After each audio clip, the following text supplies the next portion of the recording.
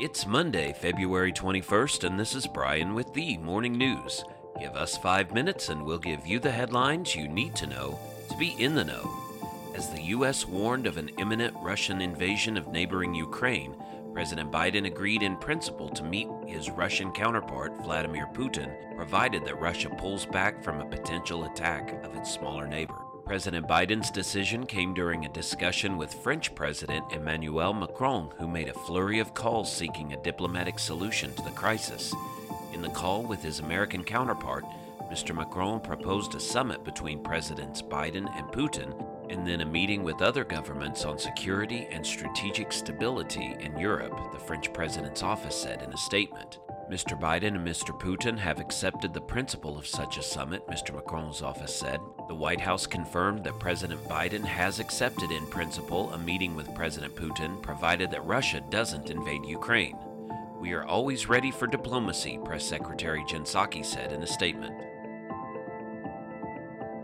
China's more explicit warnings in recent days against a Russian invasion of Ukraine show how Beijing is walking a tightrope, trying to build up a partnership with the Kremlin while preventing its relationship with Washington from becoming outright hostile. A shared interest in confronting the U.S. has driven the China-Russia relationship to its closest point since the early years of the Cold War 7 decades ago. But since Chinese President Xi Jinping this month gave his Russian counterpart his strongest support to date in Moscow's standoff with the West, Beijing has been calling for a resolution of the crisis through diplomatic channels, aligning its position closer to that taken by the U.S. and its allies. Speaking to Europe's preeminent annual strategic forum Saturday, China's Foreign Minister Wang Yi used some of the clearest language yet by a senior Chinese official in seeking to temper a Russian offensive against Ukraine. Quote, "The sovereignty, independence, and territorial integrity of any country should be respected and safeguarded. Ukraine is no exception." End quote.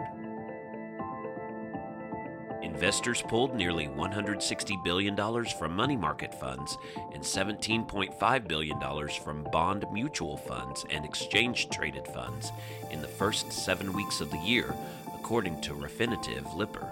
The exodus is already on pace to be the biggest in at least 7 years. About $50 billion was funneled into stock funds over that period, including nearly $21 billion so far this month. The massive reshuffling of assets comes in the midst of a changing economic and monetary landscape. Worries about surging inflation and the Federal Reserve's plan to begin raising interest rates soon have put the bond and stock markets under pressure to start the year. International tourists and business travelers began arriving in Australia with few restrictions today, bringing together families in tearful reunions after separations of 2 years or longer forced by some of the most intense pandemic measures of any democracy in the world. Australia closed its borders to tourists in March 2020 in a bid to reduce the local spread of COVID-19, but on Monday removed its final travel restrictions for fully vaccinated passengers. Travelers were greeted at Sydney's airport by jubilant well-wishers waving toy koalas and favorite Australian foods including jars of Vegemite. Tourism Australia Managing Director Philippa Harrison said she expected tourist numbers would take 2 years to rebound to pre-pandemic levels. And Queen Elizabeth has tested positive for COVID-19, renewing attention on the 95-year-old monarch's health. Britain's longest-reigning monarch, who recently marked 70 years on the throne, is experiencing mild cold-like symptoms, Buckingham Palace said in a statement on Sunday.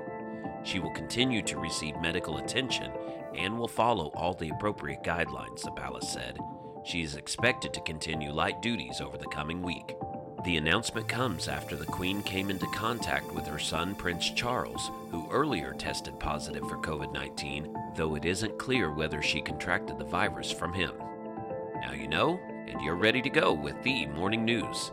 These headlines were brought to you today by Podmeo. Start your podcast easily at podmeo.com, the world's #1 podcast hosting.